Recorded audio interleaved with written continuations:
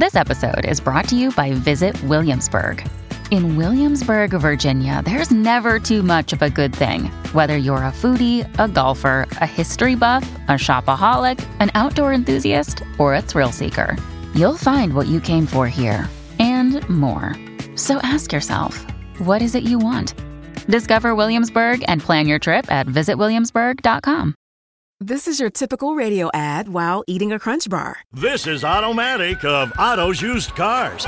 This weekend only, we're having a whale! Bring the kids. See for yourself. It is huge. Gonna make a big splash. No other dealer can say they have a whale like this. When things sound dull, turn up the fun with Crunch.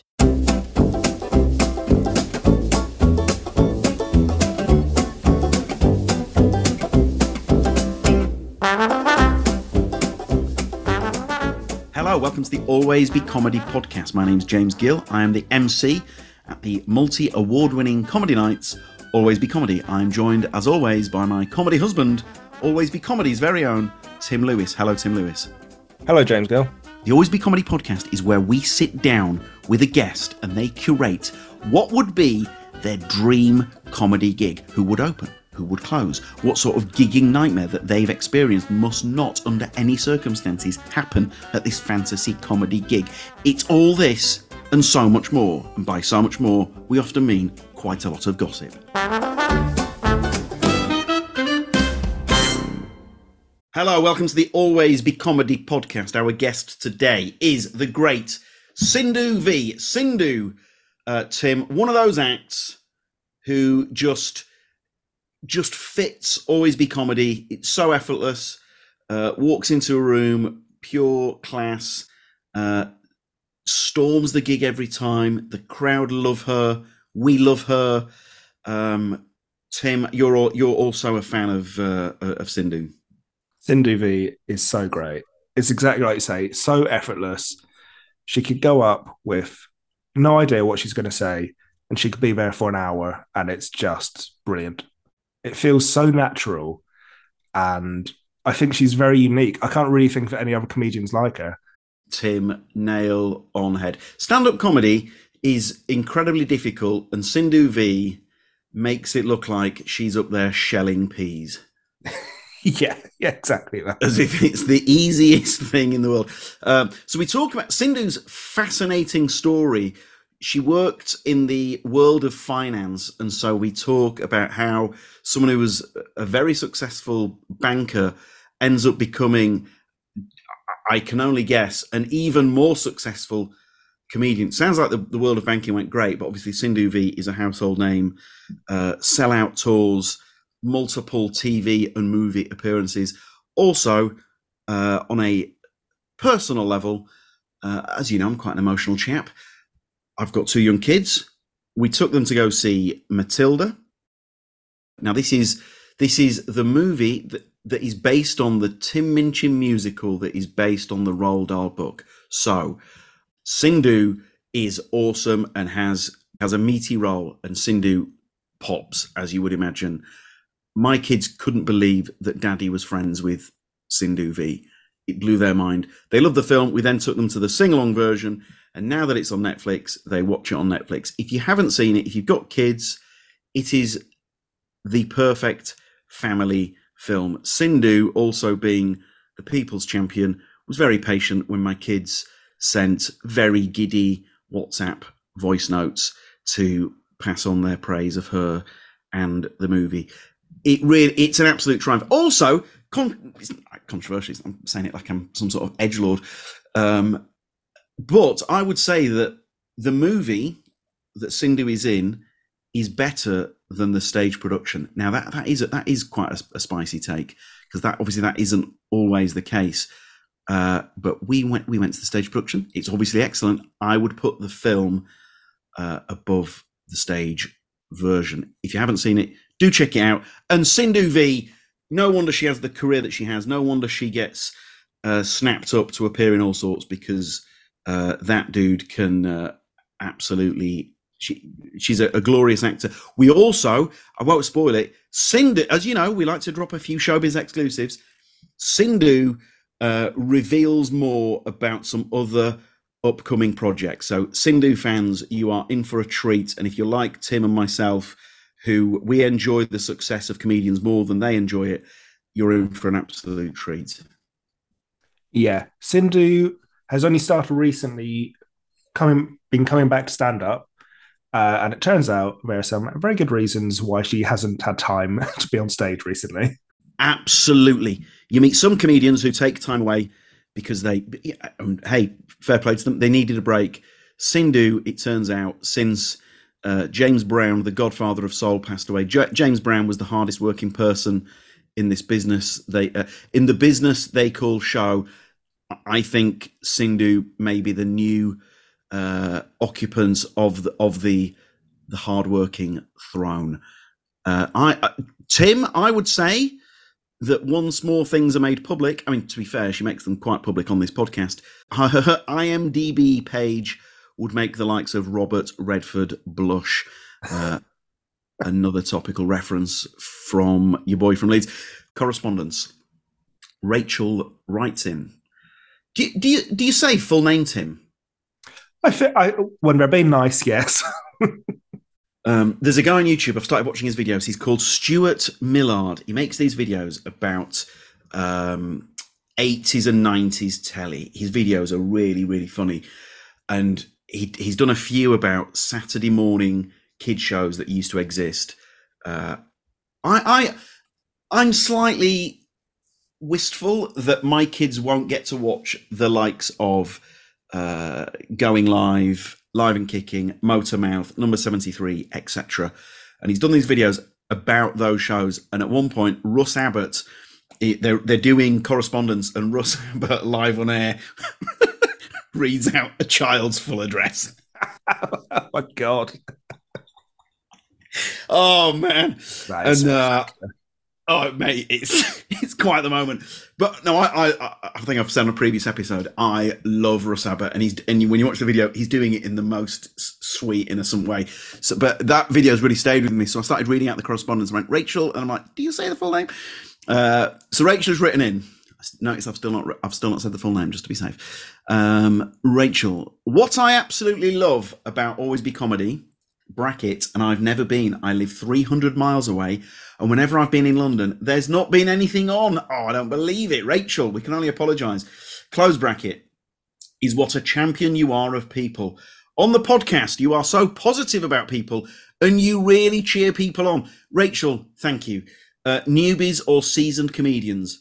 I paused at the wrong point there. I should have said, and you really cheer people on, comma, newbies or seasoned comedians, exclamation mark. And then I should have said, Rachel, thank you. Back to Rachel's email. In an industry which must be a bit dog eat dog sometimes, it's so refreshing. You know what, Rachel?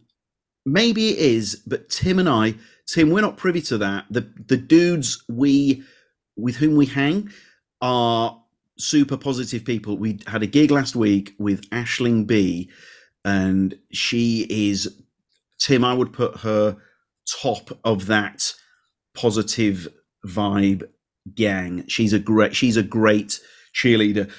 Slight tangent. This gig last Friday at Always Be Comedy was Aisling Bea, Brett Goldstein, Ellie Taylor. In the crowd was Phil Dunster, who is also in Ted Lasso, and the closer is one of our favourites. I say one of our, like he's only one of our favourites, but also an absolute superb comedian, Ray Badron, right? So imagine that lineup, and then Ray goes on, and this is the energy we like, bit of self-deprecation. Ray Badron goes on last, opening gag. He's Australian, I won't do the accent, but his opening gag. In comedy, the lineups are supposed to get more famous, right? Applause break, obviously, great gag. And then he goes, I've just had to follow the entire cast of Ted Lasso. Second applause break. So, yeah, he started off with a sort of 1-2 that a young Evander Holyfield would have applauded. Tim, that was one of those nights, wasn't it?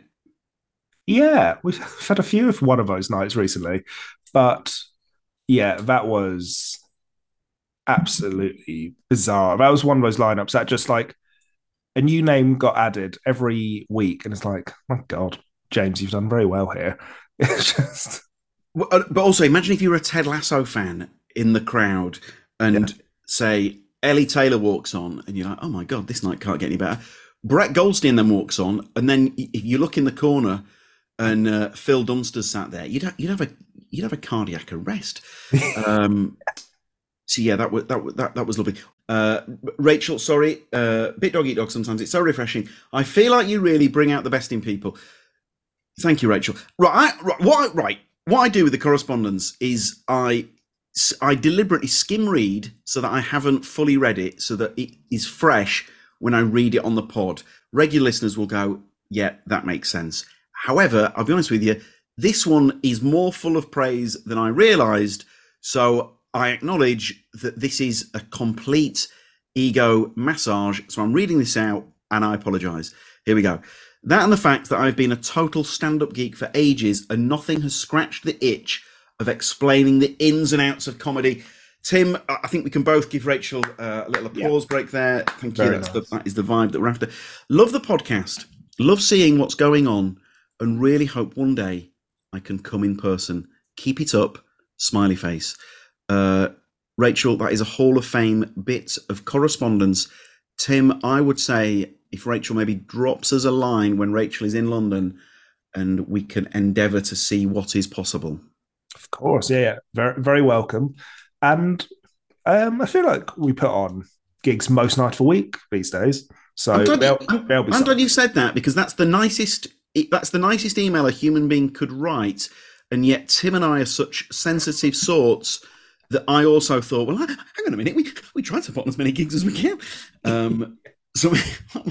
So yeah, Rachel, let us know, because yes, this now sounds like we're doing an advertorial for Always Be Comedy, but we do endeavour to put on as many shows as is humanly possible. August is quieter with Timo up in Edinburgh, so it's sort of like a reduced service. But like we've got, for example, we've got Joel Dommett doing a work in progress Thursday, the 17th of August. And today's guest, the maestro, Sindhu Vee, is with us Thursday, the 7th of September. Also, Tim, we're making a foray into the world of family shows. This was my wife's idea.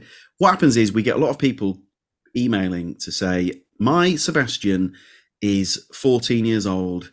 Can he come to one of your gigs? And so this is a direct answer to that. We're doing a family show, 3 p.m, Sunday, the 1st of October. Glenmore is the first act booked. So it's sort of aimed at families with kids 12 and above. That's the vibe. Tim, is this a good idea?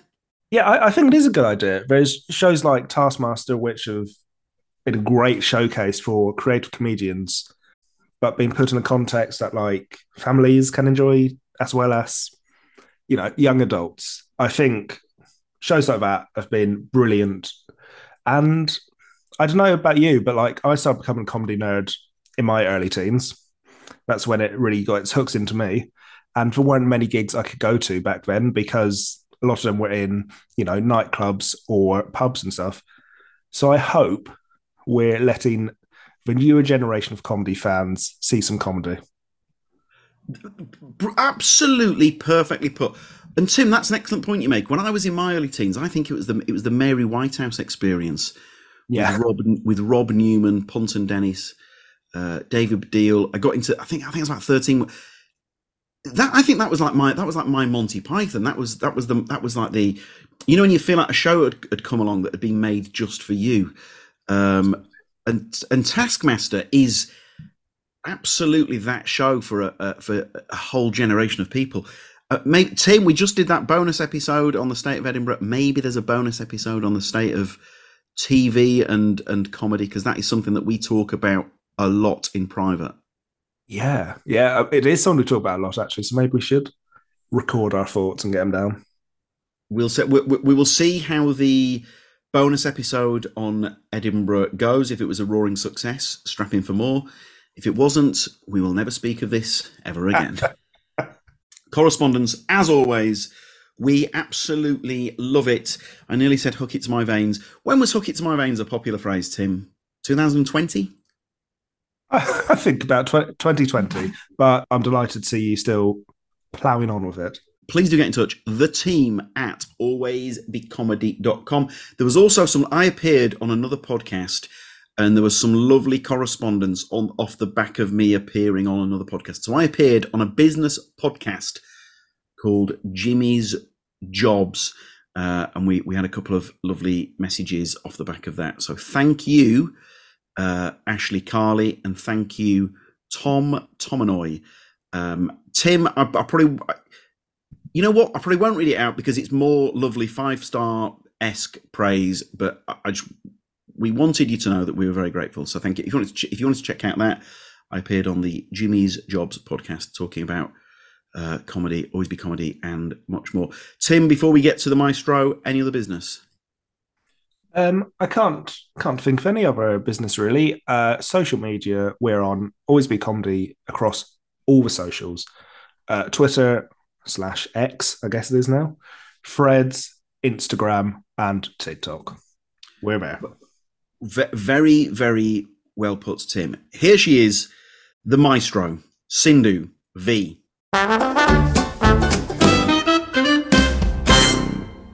Right, we're joined by we have such right, Sindhu. I cannot emphasize this enough, and Tim will back me up on this. Whenever we meet someone in comedy who is lovely and has great energy, you're always you're like our Lionel Messi. You're our go-to reference. So thank you. So if let's say we have a new act in, and that someone walks in a room and that you can tell that they're nice, and we'd always go Sindhu energy because so, I think if I'm 45 but if there's one thing that I still aspire to achieve, it's Sindhu Vee energy. What is the secret there? Because when I've said this to your face, when you walk into a room, I feel calmer. My shoulders drop about 6 inches. Is it as simple as Hinduism, or is there more to it than that? Can you imagine if it was just because I was born a Hindu?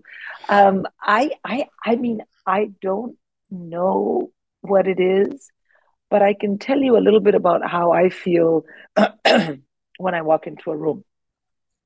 And excuse me, it doesn't have to be a comedy room. Any room where no one knows me and I walk in, I don't have deep judgment. I have superficial judgment, masses. Like, what's with that guy's shirt? What's wrong with their hair? Like, just, bullshit. But I don't deeply judge anything because, well, who the fuck knows what's up and down and right and left and right and wrong? Like, you don't know until you're in it. So I think that I have been told by other friends of mine that it just keeps them really comfortable. Also, I think you and I meet a lot in comedy rooms.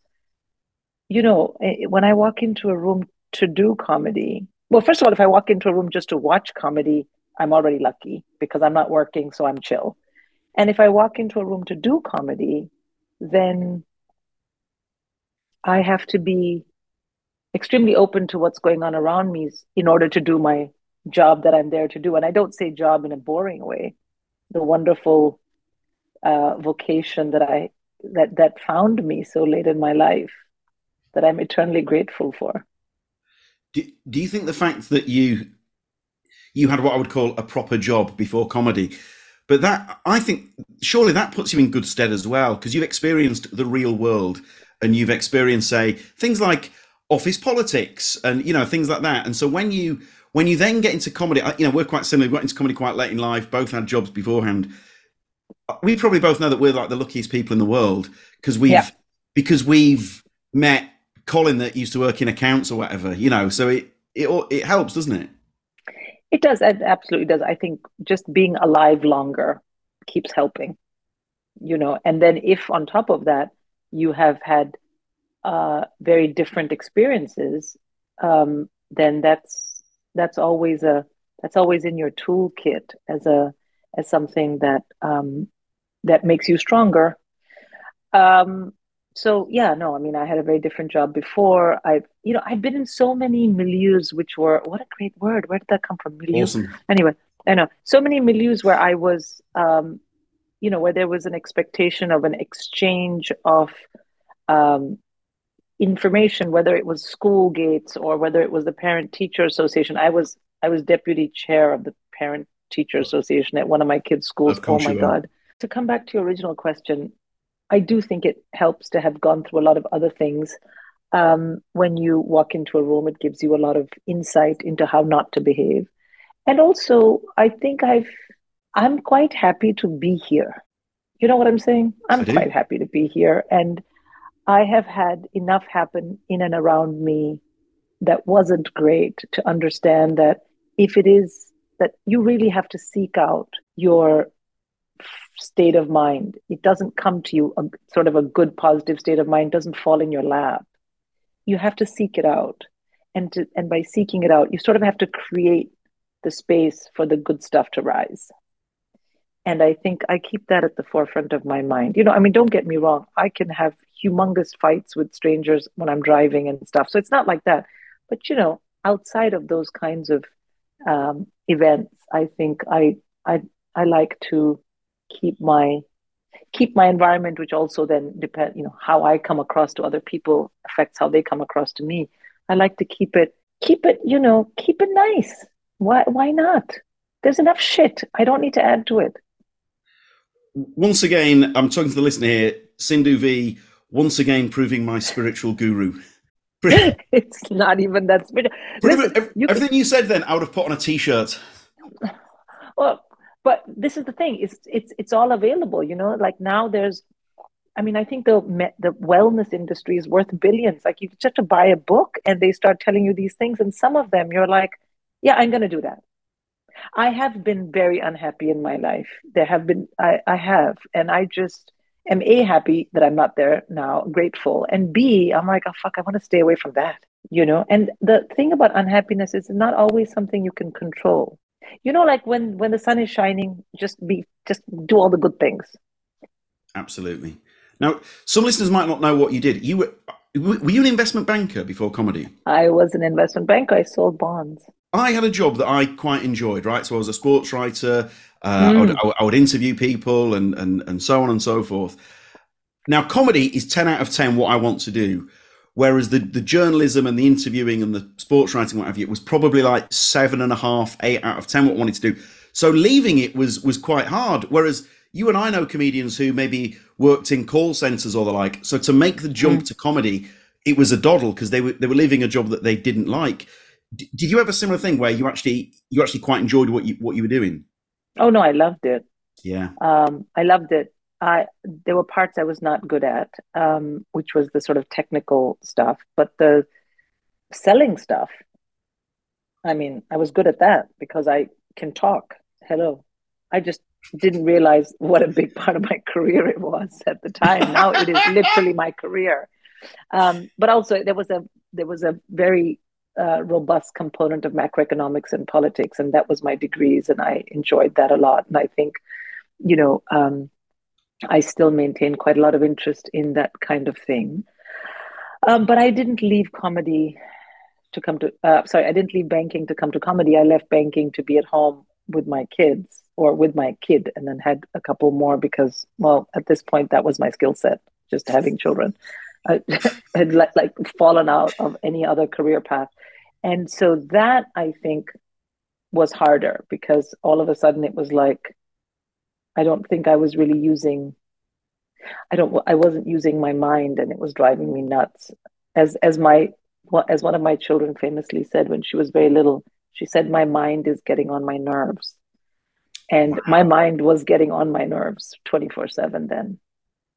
So then what happened? How did you go from that to then trying comedy? What happened there, Sindhu? I had never seen live stand-up. I didn't know I wanted to do stand-up. I didn't know what stand-up was. I had seen a DVD of Eddie Murphy, which I loved. And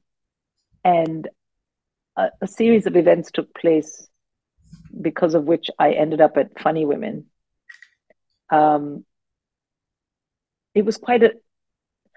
I was quite lonely in terms of, I had lots of friends, but I was searching. I know that now. I look back, and that was 2012. So we're going back 11 years. I was searching. I just didn't know what I was looking for. Yeah. I was trying all kinds of things, and I got to a basement in Leicester Square Theatre with funny women, and that was interesting. I didn't think I wanted to do stand up. I was like, I felt like it was a bit like group therapy, really. Anyway, but then they were very instrumental in pursuing me and convincing me to do their competition, which I kind of didn't really register was a competition. So I showed up and was on stage one evening, and I went straight to the semifinal. But it was that was when I got on stage, and I remember distinctly standing on stage telling I do you know, Lynn Parker said to us backstage before we went on, you have to remember it's a 5 minute set. And I put my hand up and said, set of what? I didn't know anything. And everyone thought it was a joke. They all laughed. They're like, ah, ha, ha, you're so funny. I was like, oh shit. But again, to come back to your point, having had previous life experience, I knew when to keep my mouth shut. No one was a bigger imposter than me, in the sense I didn't know anything about the mechanics of what was happening. So I got on stage. I told a couple of stories about my mother, which in the beginning of my stand-up, I used to very much hide behind my mother's persona, because you're trying to find out what the fuck you're talking about and why. And yeah, and then when I was on stage, I remember separately feeling, oh, I have to do this again. What is this? And then I just never stopped, James. That was it. I just never stopped. I read every book I could find. I watched. I didn't know who Eddie Izzard was. Hello. Like, I'd never heard of Billy Connolly. I didn't grow up here. I didn't watch stand-up. I didn't know it was, like, I knew it was a thing out there, but I didn't know it was a thing in my world. And so, because remember, I moved here to do banking. I had lived in the West, but I was always studying because I was always on a scholarship. So you have no extra cash. You're just constantly trying to keep the grant money and bursary. I'm a bursary girl. That's what I learned. I'm a bursary girl. So who has the time? And then I had kids, and my husband is Scandinavian. And there was, like, when I socialized with other school parents, in the neighborhood pub for dinner kind of thing. I didn't really, it's amazing to me now how little I engaged with anything outside of just the mom bubble that I was in.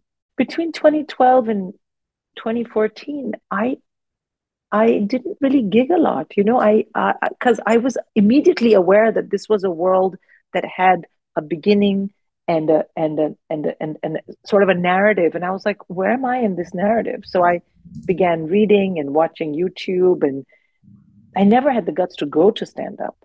I was like, because I thought that I didn't feel educated enough, but I knew I wanted to do this. And so then I would gig a little bit in India because the kids could go to my parents. They were very young, the children then.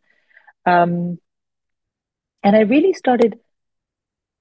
I came up with a system to gig in January of 2015. I was like, I got to do this every week. And so then I started gigging twice a week. And then from there, I just went and went and went and went.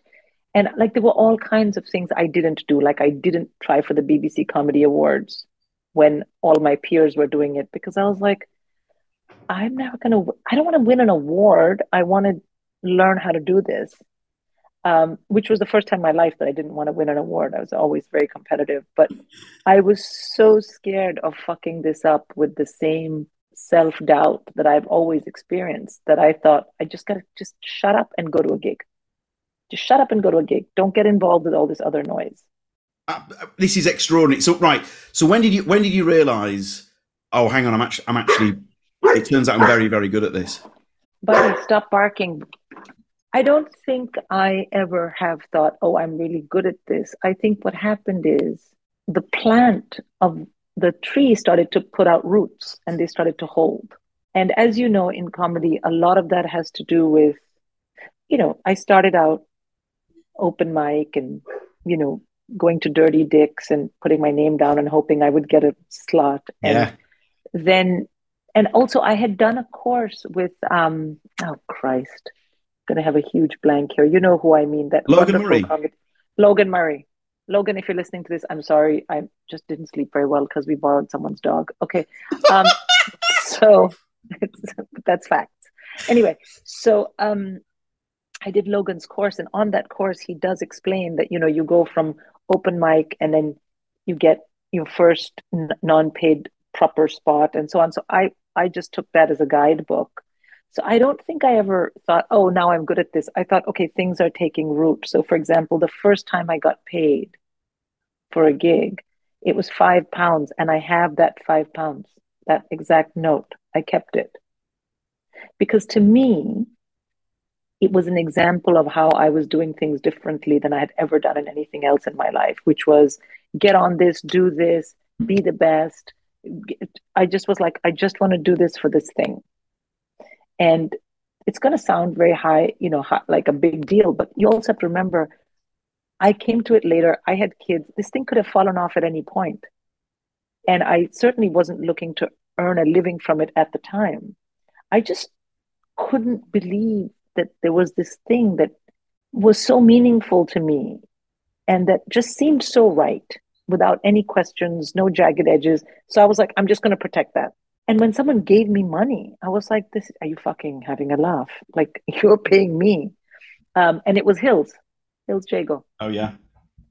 I have that £5 only because to me, it's a testimony to the completely novel experience I was having in doing something full stop. I always did things with a plan and a goal and got to get to and I love winning. I still love winning, so it was always about that. But this thing was different. It was, this thing met me or found me, and there was absolutely no requirement for anything else from me but to do this thing. Now, then you end up with an actual fan base, right? Yeah. So what happened there? Because you are legit a comedian who has actual fans, and I know this because I've seen it with my own eyes many times. So what happened there? Because that is that's a whole nother thing. It's one thing to get into comedy, and it's an amazing thing to get that first £5, but then when people are specifically going, Sindhu Vee, we love you, and wherever you're gigging, we're going to come and see you. So what happened there? What was the game changer there? Well, I think, just to your earlier point, and this will sort of segue into answer another segue. What a word! This is great. You're on fire. What is happening? So you get the £5, and then at some point it became clear to me that in order to move forward, you need to get your head over the parapet of all your peers somehow, because how is anyone going to notice you? So I did the BBC thing, the awards. And that being a finalist at that was a huge thing. And then I got an agent. And then from there, they start to give you ideas about, it's important that you do an hour, your debut hour, and all those kinds of things. So once those steps were put into place and I was walking those steps, I then became better at the actual content of what I was saying, because I understood that I basically was part of a world, and I love that. I love to wake up and know that I'm going to go and work on a team or work in a group. I like to lead the group. There's no bullshit. I like to be that guy, but I like to be in the group. And I'll take feedback about my leadership. I will, mostly. But anyway, but this was a different kind of group. This was a world. And you could go and do comedy, and other comics would say, this, maybe you can add this, or maybe you can do that. So I loved all that stuff. And so that really opened me up to taking more risks about what I was saying, because I had some strong feelings about the easy path, the path of least resistance for me being the gender I was, the fact that I'm Indian, and I have all these cultural references. I could see one path, but that was not very Sindhu, because Sindhu is a person quite apart from her gender and she has her own ideas. Like, I'm currently talking about wanking, as you know, on stage. But I could have, yeah, thank you. So that took me some time, that kind of saying, no, I don't want to talk about these things. I want to talk about these other things. And I think coming to your issue, to your question about fan base, I think what happened was there was sort of a mother who is not white British shaped space in the comedy scene in the UK. And I literally just stepped in and plugged into that without realizing that's what was going to happen. Because what was I talking about? My everyday life, my parents. I wasn't thinking that, oh, this is what anyone needs to hear. Turns out they did. So I plugged into that. I didn't have a lot of, and I didn't have a lot of other people talking about it. There were other people of my background, quote unquote, who were talking about politics or race, which I would have loved to do, but I didn't have that much to say because I didn't grow up here. I grew up in India. And so I was only talking about those differences. And I think what happened was there was that shape in the comedy vista, and I stepped into it, and there were just fans who were like, "Oh, this is what I want to hear. I have kids. I'm South Asian. I'm married to a Westerner. Oh." So I suppose it's one of those things. It's the grace of God. There was a zeitgeist, and there I was standing there, zeitgeisting, I guess. I don't know. Zeitgeist, milieu, and what was Segue. Segue. A holy trinity. One thing that really helped get lots of fans was, weirdly enough, not something I thought I would ever see a silver lining in. And it's not a silver lining, it's just facts. COVID, because everything went online. And I was bored. I had COVID. I was scared. My mother had just passed away. I was a number of things. And I started to exercise my comedy muscle on, I think it was Kay Kurd who said to me to get TikTok. And I was like, "Kay, that's for very young people." He was like, "Bro, just do it." I got TikTok and I started to make reels, but they were just literally me being like, "Here's a mango." Nothing special. And that took off. And I think it was because everyone was looking for something to make them happy, to make them laugh. It was COVID. I had not really ever utilized social media per se. I have to say that increasingly, I'm getting more and more South Asian audiences, as you saw at the last gig we were at together. And that's wonderful. And I mean, I'm nothing if I'm, without fans and people who care to hear what I'm saying. But that's taken a long time. Otherwise, I think a lot of things, if you're married or not married or like wanking or don't like wanking, or, I have something to say to you. Like, you know what I mean? Truly something for everyone. Something for everyone. Absolutely. Now, in terms of what a segue. Hang on, I'm not even sure. I don't think I've got the skill set to make this segue. But by God, I'm going to try. You can do it. Yeah, do it. How I'm going to get from wanking to Matilda? Oh my God! So this is how I get cancelled with this segue. As you know, so I took my two girls. We went twice. We went one to the normal screening. They loved it so much. We then went to the sing along screening, and you know what? We probably enjoyed the second one even more because we were singing our little hearts out. And you know what else your girls did? They did a little taping and sent it to me. Oh my God! And I loved that. So my girls could not believe that, and I quote, "One of Daddy's friends is in Matilda." And so once they found that out, all bets were off, and they were very keen to send messages to Sindhu. Now that must be a lovely thing to have in the time capsule, call it whatever you want, but to have that forever, to have, let's face it, you've got a big old role in that in a big movie.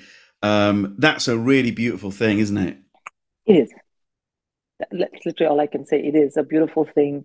Just from chatting with you anecdotally about it, that was almost peak.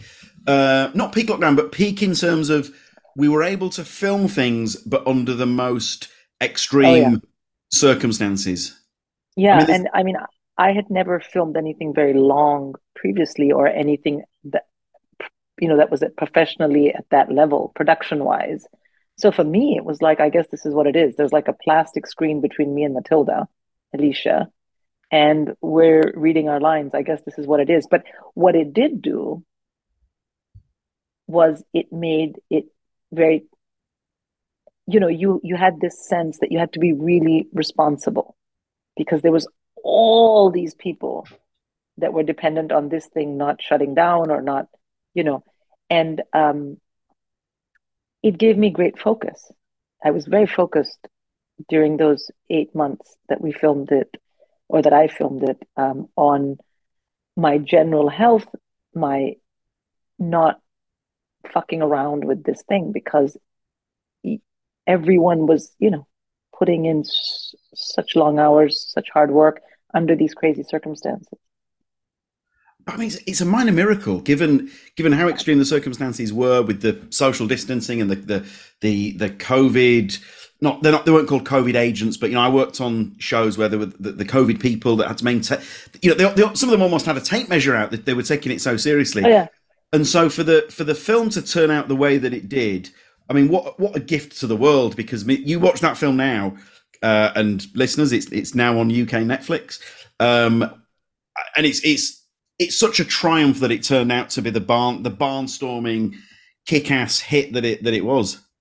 I mean, when I saw it, I had no experience of sort of being in something and then watching it later, it all come together the way they'd done it. I was like blown away, and I did all my scenes with Alicia, and she's an extraordinary young actor, and I learned a lot from her, both in terms of focus, but also in terms of sort of, she helped me. She literally, the first time we filmed, I forgot all my lines. I was so nervous. And then she leaned over and started whispering my lines to me. And I was like, oh God. So she really helped me get out of my body and my consciousness about, oh, I'm doing acting. I was like, I just got to be there. It's Mrs. Phelps. Right. I'm not for a second saying that it's the same level as a big Hollywood Netflix movie with Tim Minchin, but I did a day on EastEnders. I think someone had seen me warming up a TV show or emceeing a gig, and I played the MC at the host of the Walford Street Food Awards. And the lad who played Keegan Butcher Baker, his real name Zach Morris, what an incredible young man, what an incredible actor. And I had a very similar relationship with him, and the way he was, I was in awe of this kid. And he had to memorize scripts each week, pages and pages and pages. But I had the same sort of thing. And when you meet someone who is even when they're young, but they've got all that experience and they're happy to share with someone. I mean, I think I'm more than twice this lad's age. I mean, crikey. Alicia is the age of my youngest child. So yeah, no, it was great. I mean, what a gift again. That production had so many things that were just handed to me as supports to see how I go. And Matthew Warchus, again, is one of those. He, I said to him, Matthew, I'm not an actor. What are you doing? I have to say that you have never met someone more eager to do something, but also reluctant, because like I say, I was like, I don't want to be the fuck up here. Hello. But he was wonderful. He made it clear to me that I had been chosen because I absolutely was the right person.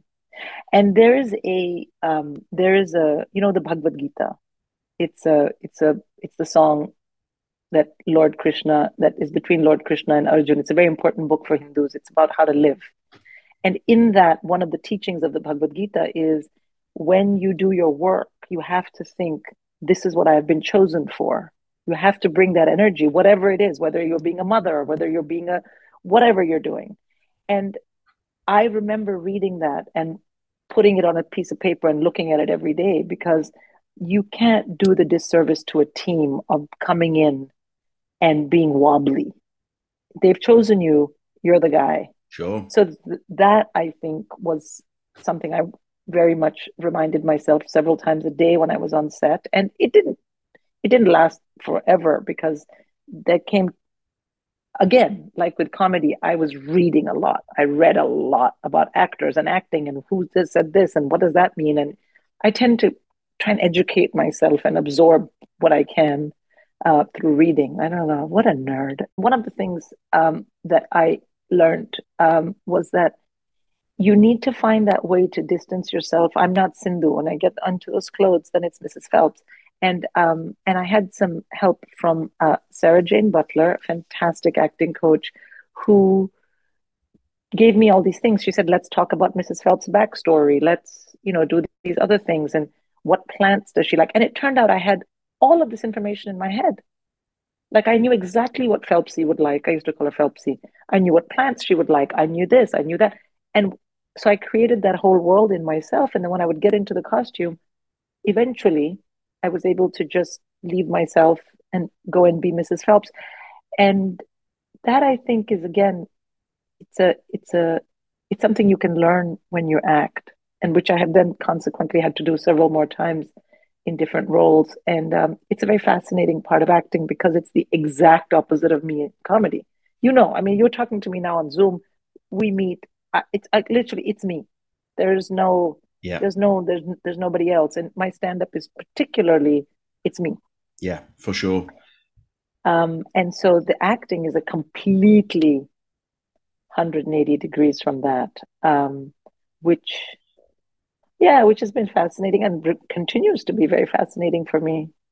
Well, so then you go from being a movie with Emma Thompson and Andrea Riseborough, Stephen Graham, and then this takes on to My Mother's Wedding. Jesus wept.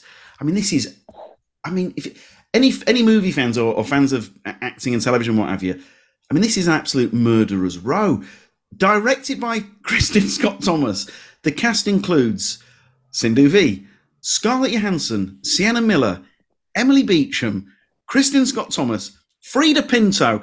I know Mark Stanley is an incredible actor. You know him from Happy Valley, and on and on and on. I mean, please share with us what you can about this, because I mean, this sounds incredible. I don't know if I can share a whole lot about the film, except that it's a great film, and I'm so looking forward to watching it. No, what do you want me to say? Like I was asked to make a casting tape. I did. They called me back. I did it again. And they said, "Yeah, it's you." And I was like, "Okay."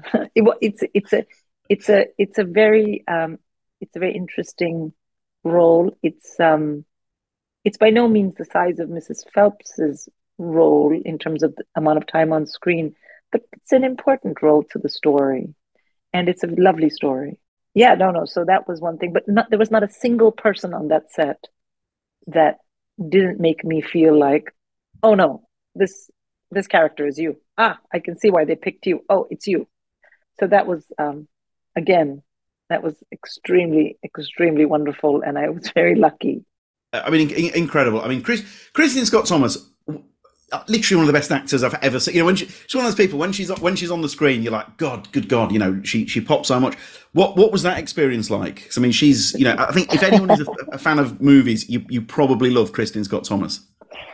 She's, again, I went running to her and said, I don't act a lot, and she was very inspiring. She said to me, "No, of course you can do this. You're going to be perfect. You're going to be perfect." And I was like, okay, here's the thing.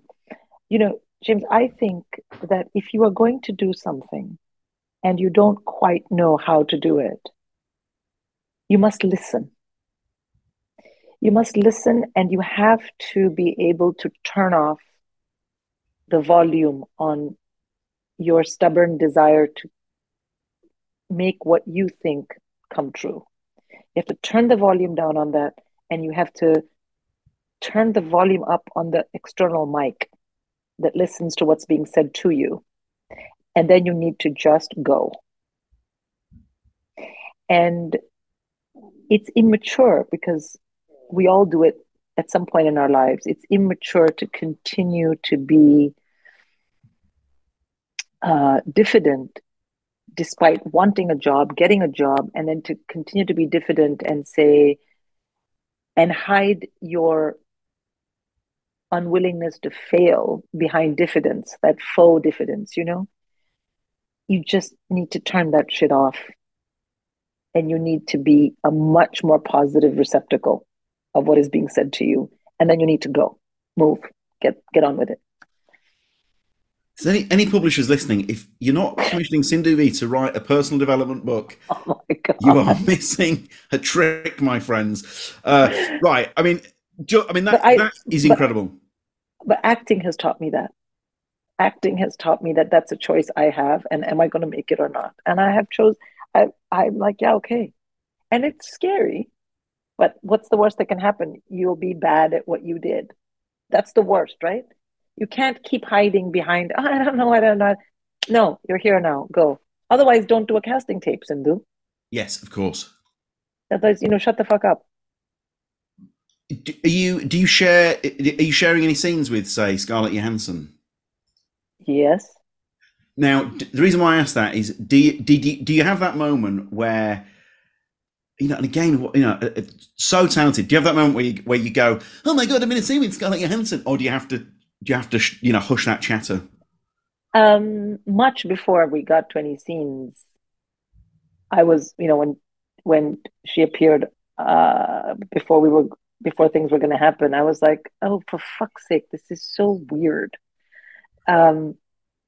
But she's so like regular and warm, and so yeah, I was just like, this is weird. And then we got talking, and it was like, okay. And then it was like, this is a job. I can't, like, what's happening? Like, they didn't pull me off of the street and say, come and do this. Yep. So, but I remember watching her a lot because I'm like, she's been acting for a long time, man. So learned something. I didn't know what I was trying to learn, but I was watching. And I did that with all of them because every single person had been acting more than me and doing it to an incredible standard. So I just watched a lot and I listened and I learned to ask. Incredible. I learned to put up my hand and say, but what? And there's things I'm not good at. Like, I'm terrible at doing small movements that are required as I'm doing dialogue because I get in my head. And there was something, and so those kinds of things I would stop and say, I think I'm doing this wrong. They'd be like, okay, we'll go again. They were very patient. What can you tell us about the Pradeeps of Pittsburgh? Because again, this is another hugely exciting project. Yeah, it's great. It's a show about an Indian family that shows up in current times from India to the United States. It's a family. It's a husband, wife, and their 3 kids. And it's their trials and tribulations, or as I said earlier, as my father would say, shenanigans. And I'm the mother, and I'm highly educated. Of course I am. And yeah, I don't think I can really reveal much more, but I'll tell you this. If you like my stand-up, then if you find that funny, you're going to find this show funny because I have never seen anything like it in terms of comedy about a family on television. Not here, not in the US. And that's saying something. Well, that's tremendously exciting.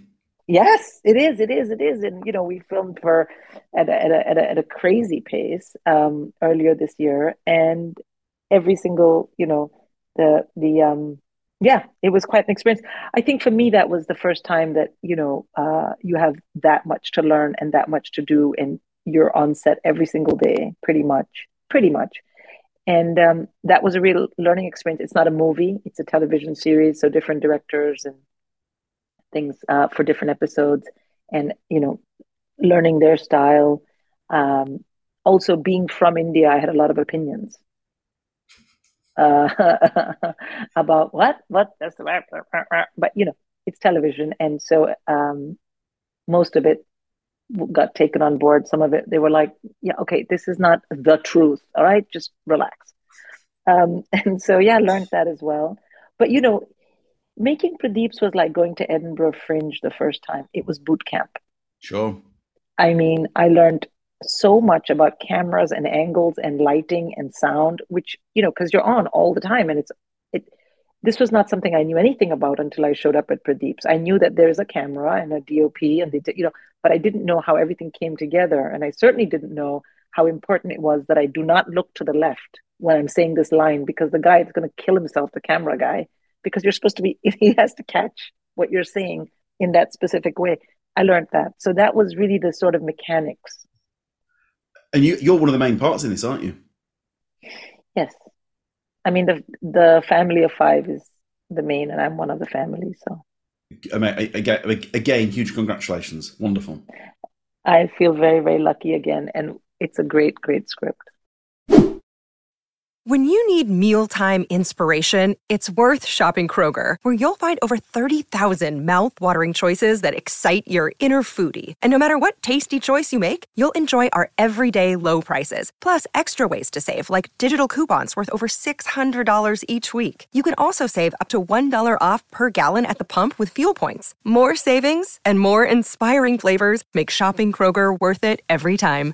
Kroger, fresh for everyone. Fuel restrictions apply. Right then, so Sindhu, you're curating your dream gig. Do you have I asked this as I have loads. Do you have a pre-gig ritual?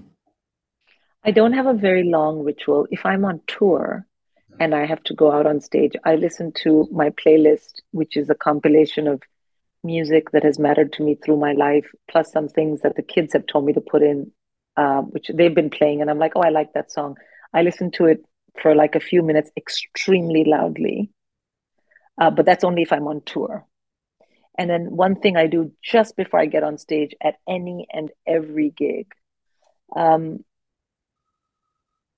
is I close my eyes and how should I put this? I bow my head because I remember that to be able to do this is a gift. So I just say a little tiny thank you, and then I get on stage. And it is a gift, and because I'm a believer, I'm a Hindu. This is a great karma that I'm discharging. So I always just make sure to remember that at every gig before I go on stage. Oh my God. I watched a lot of Jerry Seinfeld interviews, and he said a similar thing, that he's come to the conclusion that what he's doing karmically is a very good thing. He's making people feel good. Yeah, I mean, but the difference between that and what I am saying is that it's my karma to discharge. See, you discharge karma, you create karma. So it's not for other people, but it's a great gift that I have in this lifetime. I'm able to discharge this karma that brings so much joy to me. And of course, it's a form of seva, which is service to make other people laugh. But it's really about me being grateful for that moment where I can go on stage and discharge this karma, which is so valuable to me. What listener can't see is that both Tim and I are saluting that answer. Who would who would MC the gig? My best gig? If you were curating, an ideal fantasy gig, who would MC the gig? Obviously you, James. Are you serious? Of course. I mean, I have a couple of other people in mind, but no, you don't. No, we don't have to hear about them. No, I'm joking. Okay, exactly. No. Let me say this: I'm a terrible MC, and so I do one of those things which you shouldn't do, which is I avoid it because I'm not good at it, so I get even less good at it. MCing is possible for pretty much any comic if you put your mind to it, but for me, the difference between MCing and a great MC is that when the audience is in the hands of the MC, they forget that they've seen a great act or they're about to see an act they came to see. It's to be able to bring them after they've seen something and experienced it, and just before they're going to experience another distinct piece of comedy, they forget because they're back in the room with that MC. And they're back in their experience of being in that room without a comic in front of them, without one of the acts in front of them. That is a real skill. And the things that I think that involves, apart from the talent that the MC has, it involves an ability to bring little things to life in the room. It involves an ability to talk about topical things that might have happened that day or that week. And it's an ability to not step on the toes of the comic that went before you and that you're about to introduce. Yeah. It's fucking magical. You know, there's you, there's Barry Ferns. Terrific. There's so many. Chloe Petts. Brilliant. You know, and I mean, I'm sure that I can't start listing everybody, but Chloe has been recently emceeing a lot of the gigs I've been at, and I've noticed that as well. That's a magical that that's magical because as a comic, as an act, when I'm coming on, I'm thinking of my material, how my material is going to hit, how the audience, it's me, me, me, me, me, me, me, me, me. But I think as an MC, you have to have that capacity to go with the flow and anything comes up. So you can't come pre-prepared with the me, me, me, me, me. And you can't make it me, me, me, me, me.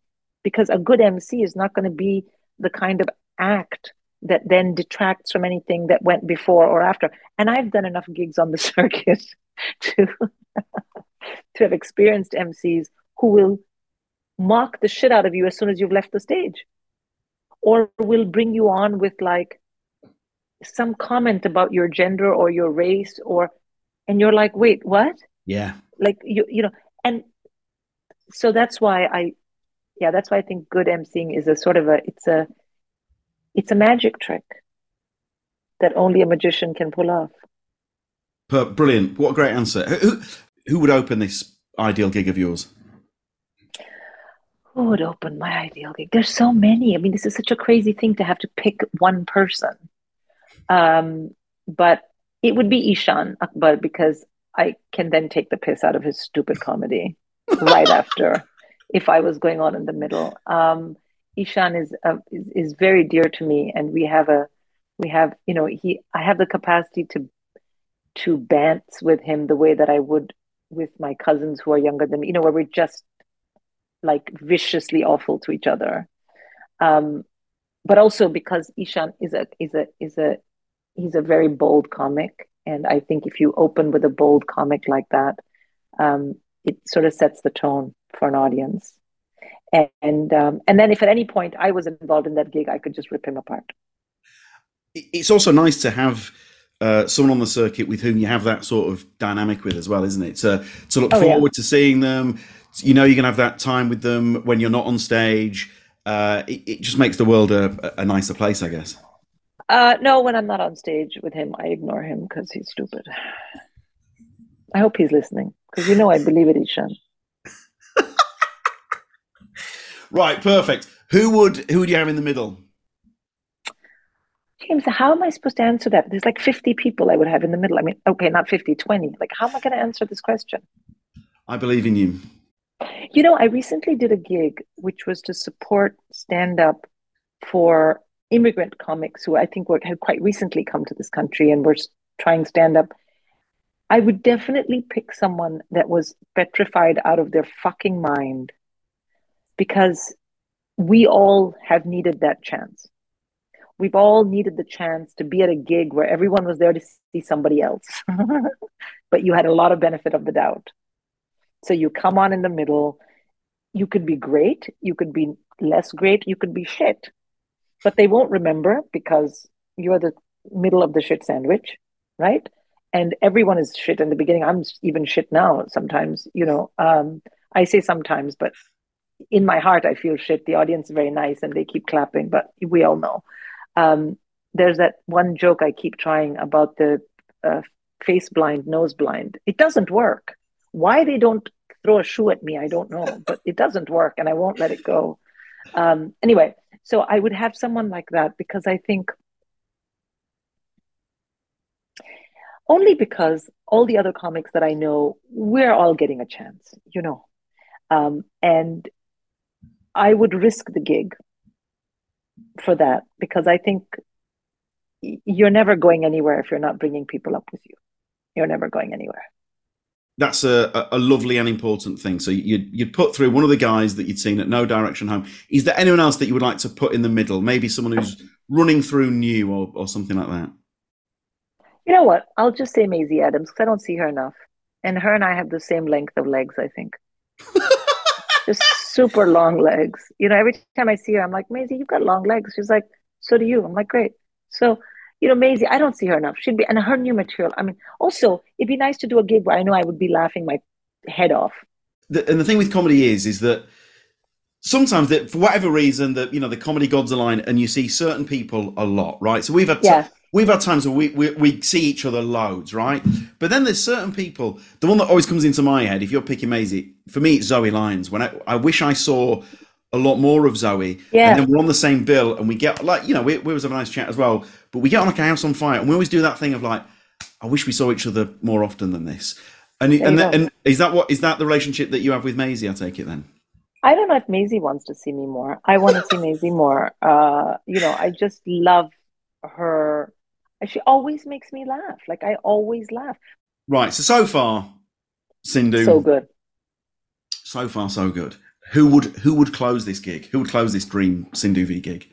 I would have Eddie Murphy. Oh my God, mate.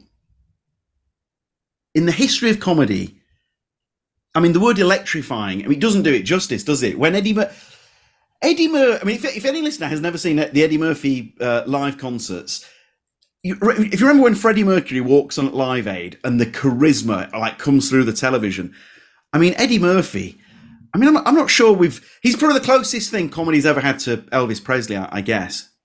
Yeah, and also the thing is, if you think about this gig, then you have an audience who's had to sit through Ishan's shit. Then they get Maisie, or they get a completely new person who's like, I've never done a gig and I just arrived from XYZ country. And then you have Eddie Murphy. I mean, their minds would be blown. Okay. And other thing about Eddie Murphy is I watched his comedians in the car drinking the coffee, that show with Jerry Seinfeld. Yeah. His persona, even there, is sort of like, I don't give a fuck.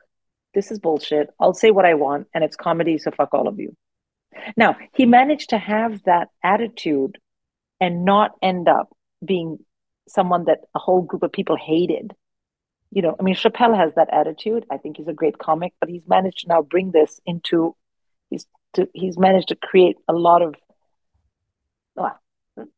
division with that same attitude. Eddie Murphy's never done that. And plus, Eddie Murphy, to me, is great because he can, you know, he does voices, but he'll tell you a story that happened today, but with voices and attitudes. And I often find that is the simplest and most mesmeric stand-up. Mesmeric! Dude, this is word number 4. Susie Dent is quaking in her boots.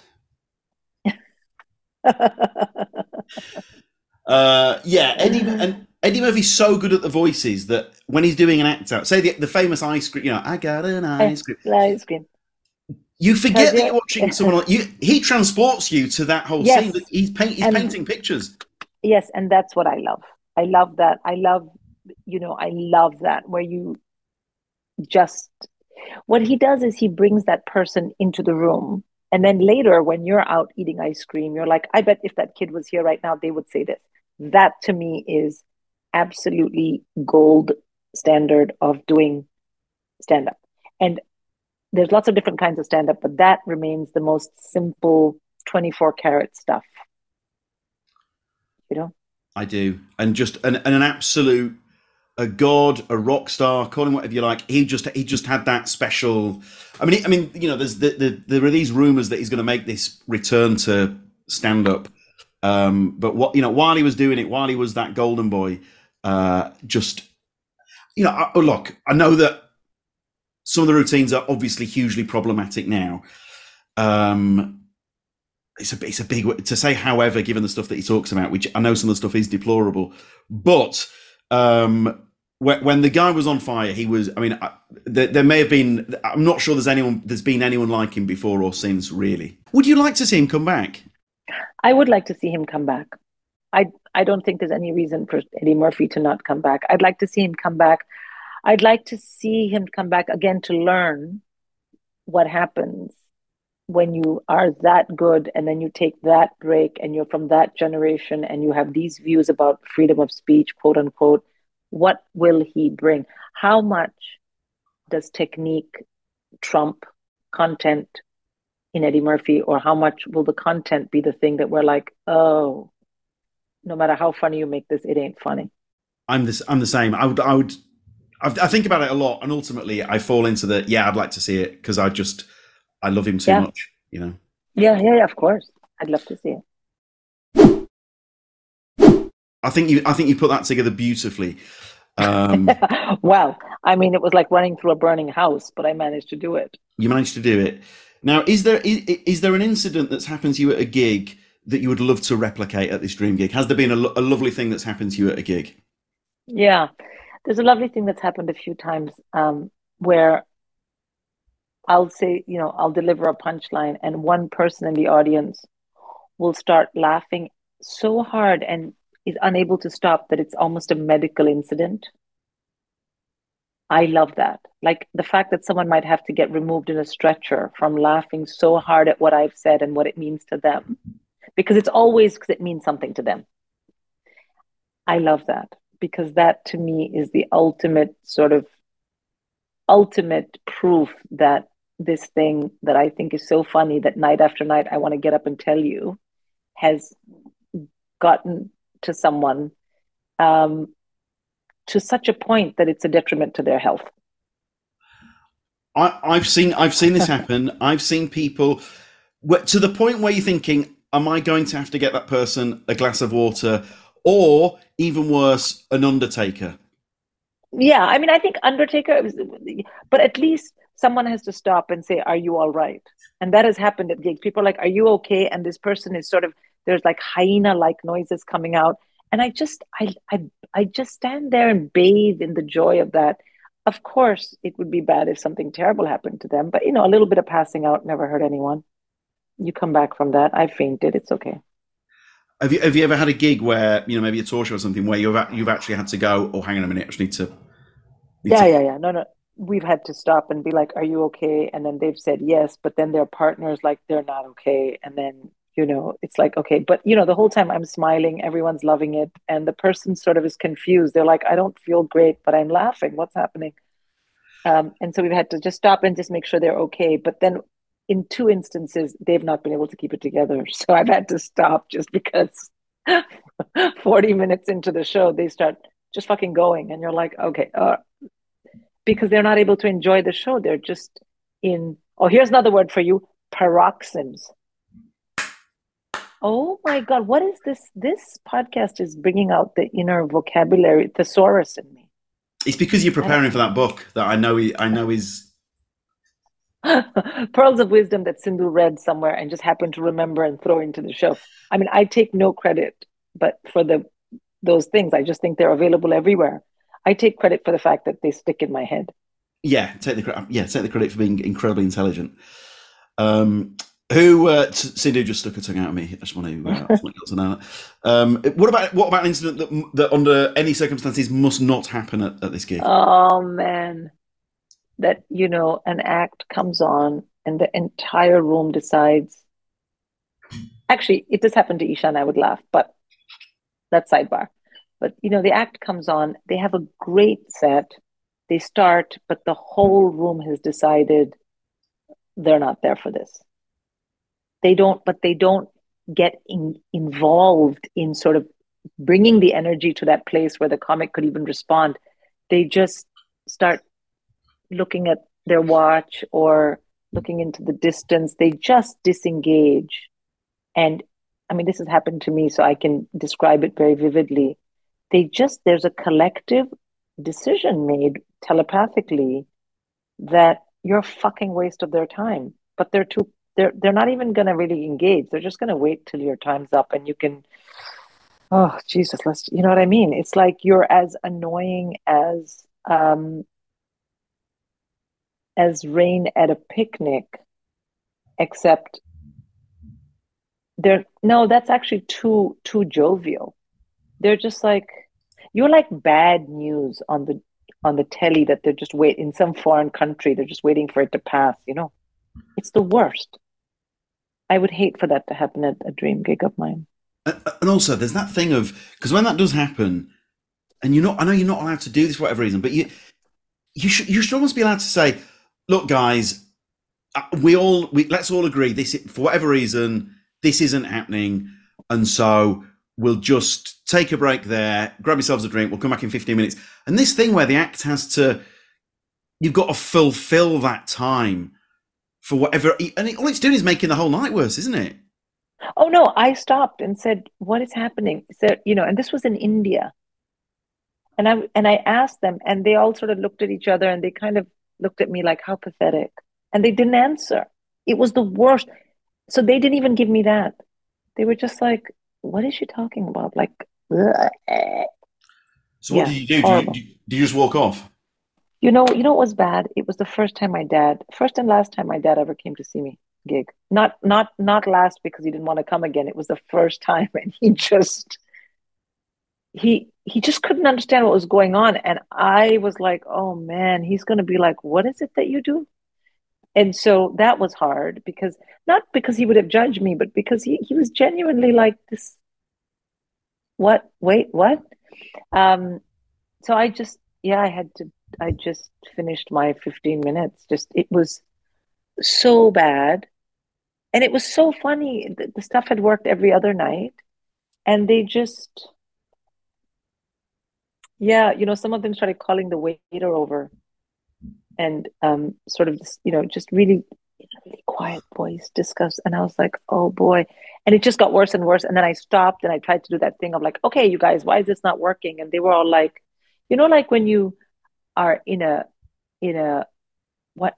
sort of environment with young children, and one of the children is sort of having a kind of an angry moment, not even an electric tantrum, but the parents are kind of embarrassed. That whole energy was in the room. Oh my God, it was just so bad. And then I just finished, and then we were leaving, and my father, he said to me, I think the caliber of your comedy was lost on this audience. The things you were saying, I think they went over their heads. And my mother, to her great credit, said, no, nothing is wrong with caliber of comedy. These poxy puppies of leprous bitches would not understand any comedy. And then she turned around and spat in the restaurant. She went, pooh. And then we left.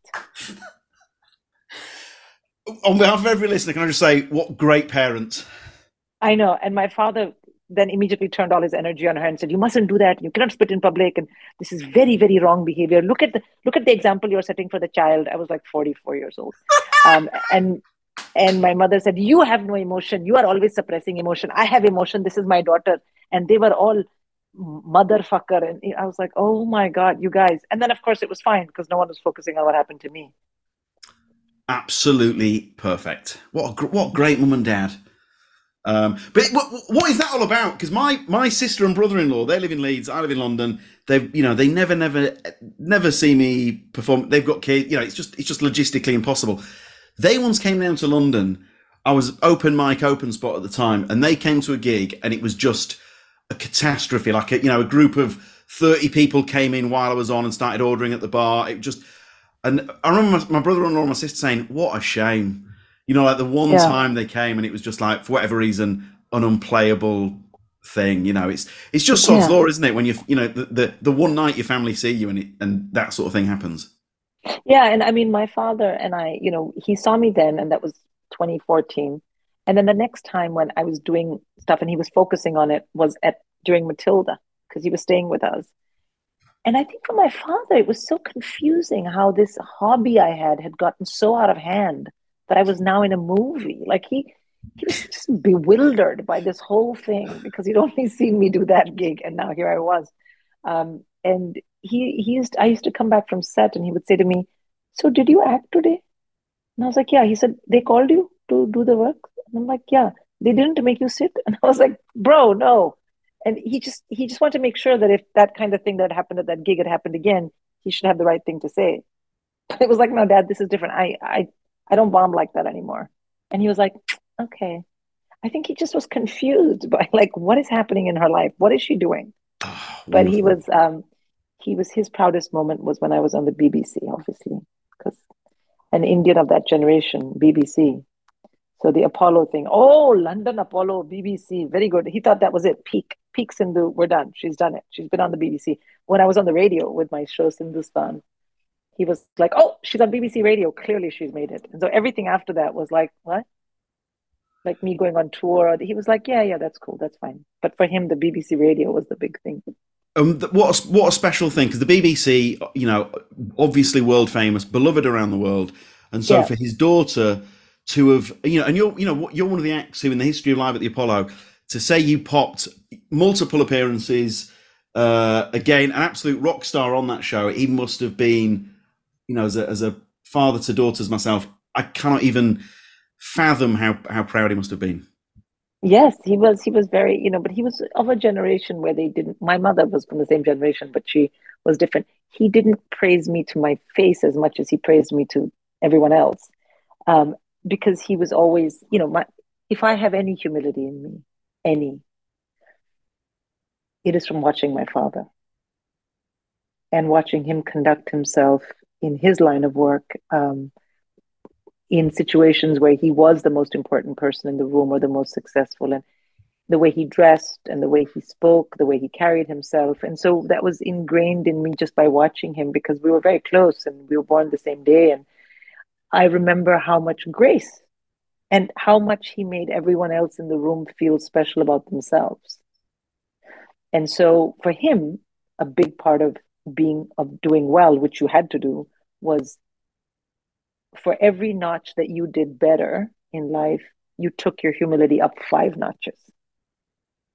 So that by the time you'd hit peak, whatever you were doing, you were the least, you took up the least space in a room. And it was everyone around you who benefited from whatever you radiated through that success, if that makes sense.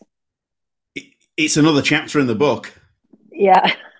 Well, I watched that in him, and I remember it always struck me, even as a young child, because my mother was the opposite. She was all about power, status.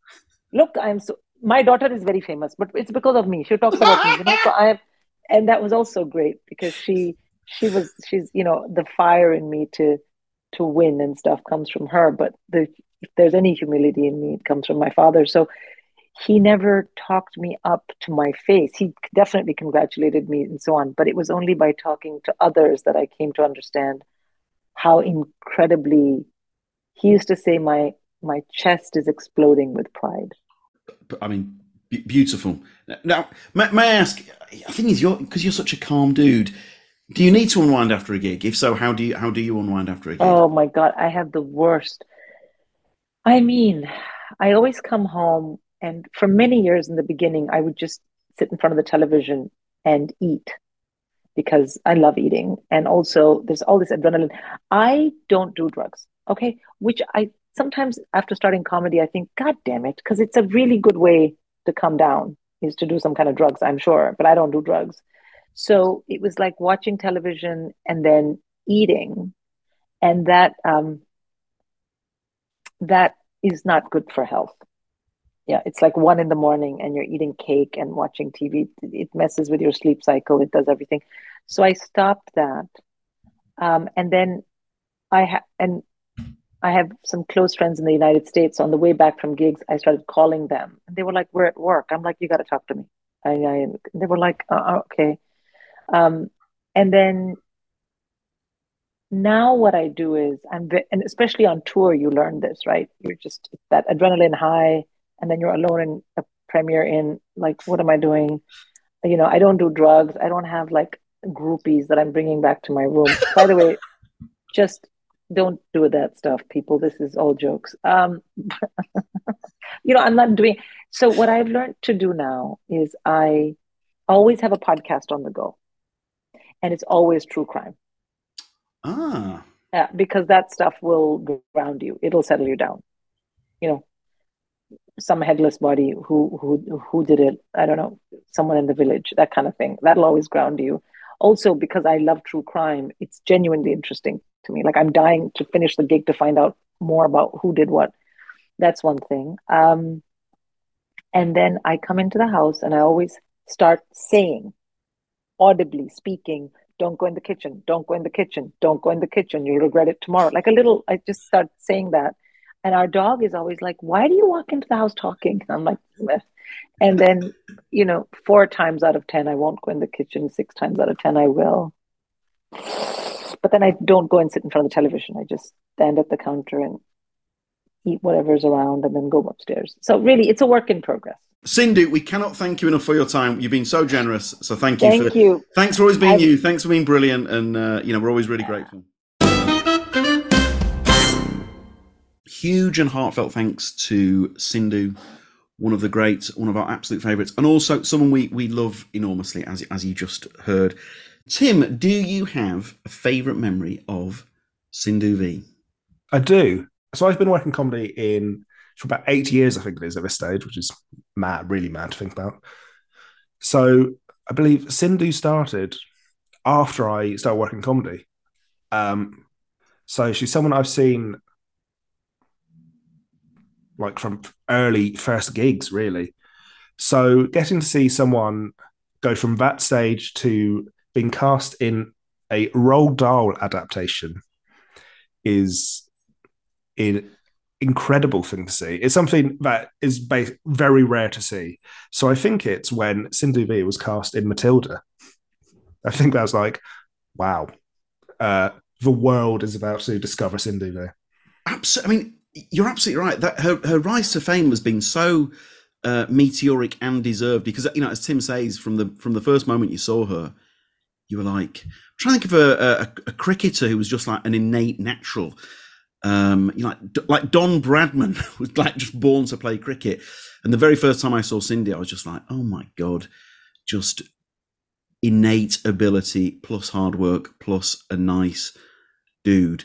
My favourite memory of Sindhu, there was one time we did a preview and the queue went all the way through the Tommy Field. In fact, I think this particular queue, the way it went right through the middle of the pub, is the sole reason the audience members now have to queue outside.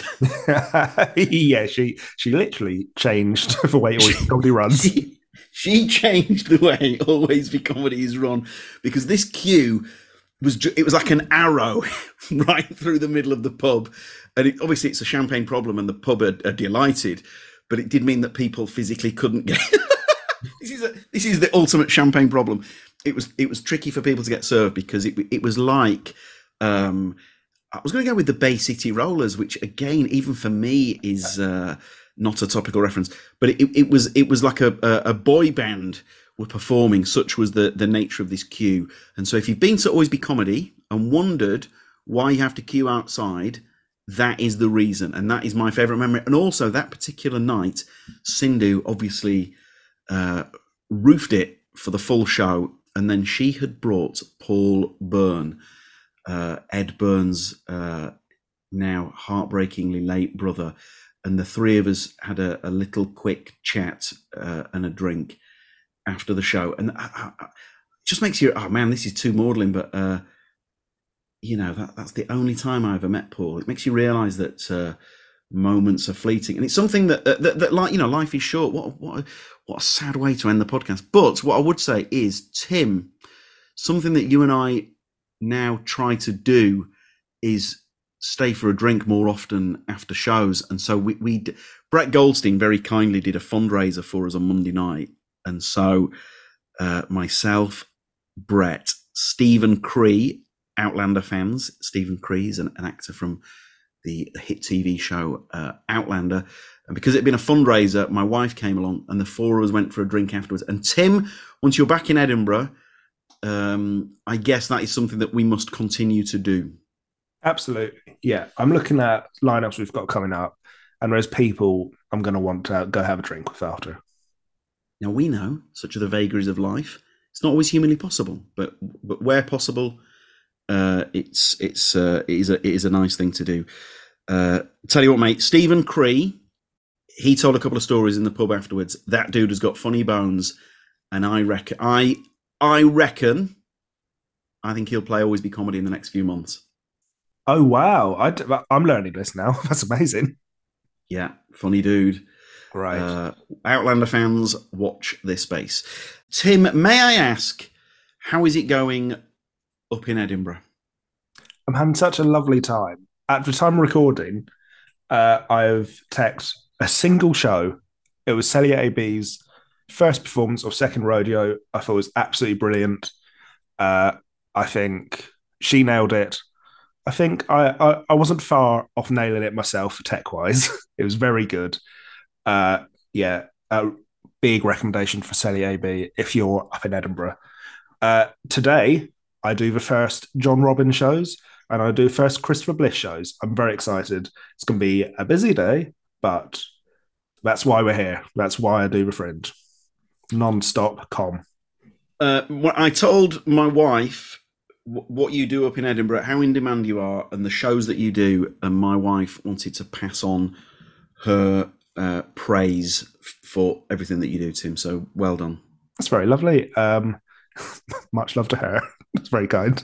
If my wife had been on Ricky Lake when I told her about what your Edinburgh entails, she would have said, "You go, girl." She's very kind.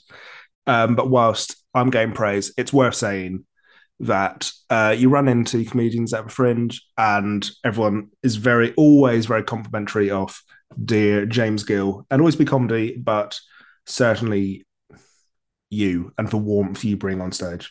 If I did want it just to be the Tim praising hour, I think you deserve some too. That's very kind. I'm quite sleep deprived because I've been watching Stuart Millard's YouTube video. God, they are so funny.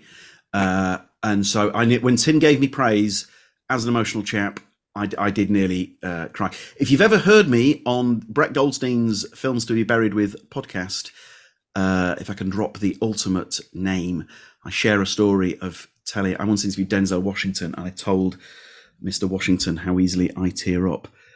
He's such a brilliant actor that he's giving a lift to a soldier who's about to go overseas and serve, and it's a throwaway line in the hands of a lesser actor. It's an almost nothing line, but Denzel says, "I'll be here waiting for when you get back." That is a throwaway line in The Equalizer 2, and I told Denzel Washington that made me cry. And then I tried to move the interview on, but he was fascinated, and he was like, "Do you tear up easily?" And I said, "I cry if somebody opens a bottle of lemonade." And I think on the episode we play in the Denzel laugh. Yeah, we do. I remember that. Yeah. I'm married with children. I also have Tim Lewis in my life. Listening to Denzel Washington laugh it would be in that top 5. I'll be. Oh my God, of course. If you could frame a recording, it'd be that. You could frame God, that would be a thing, wouldn't it? Like a visitor went over and pressed a button and you could hear Denzel Washington laugh. That would be a thing. Thank you as always. We are the team at alwaysbecomedy.com. Please rate, review, subscribe, all of that malarkey. Big thanks to Sindhu. Big thanks to Tim. Have a great week, and we'll see you soon.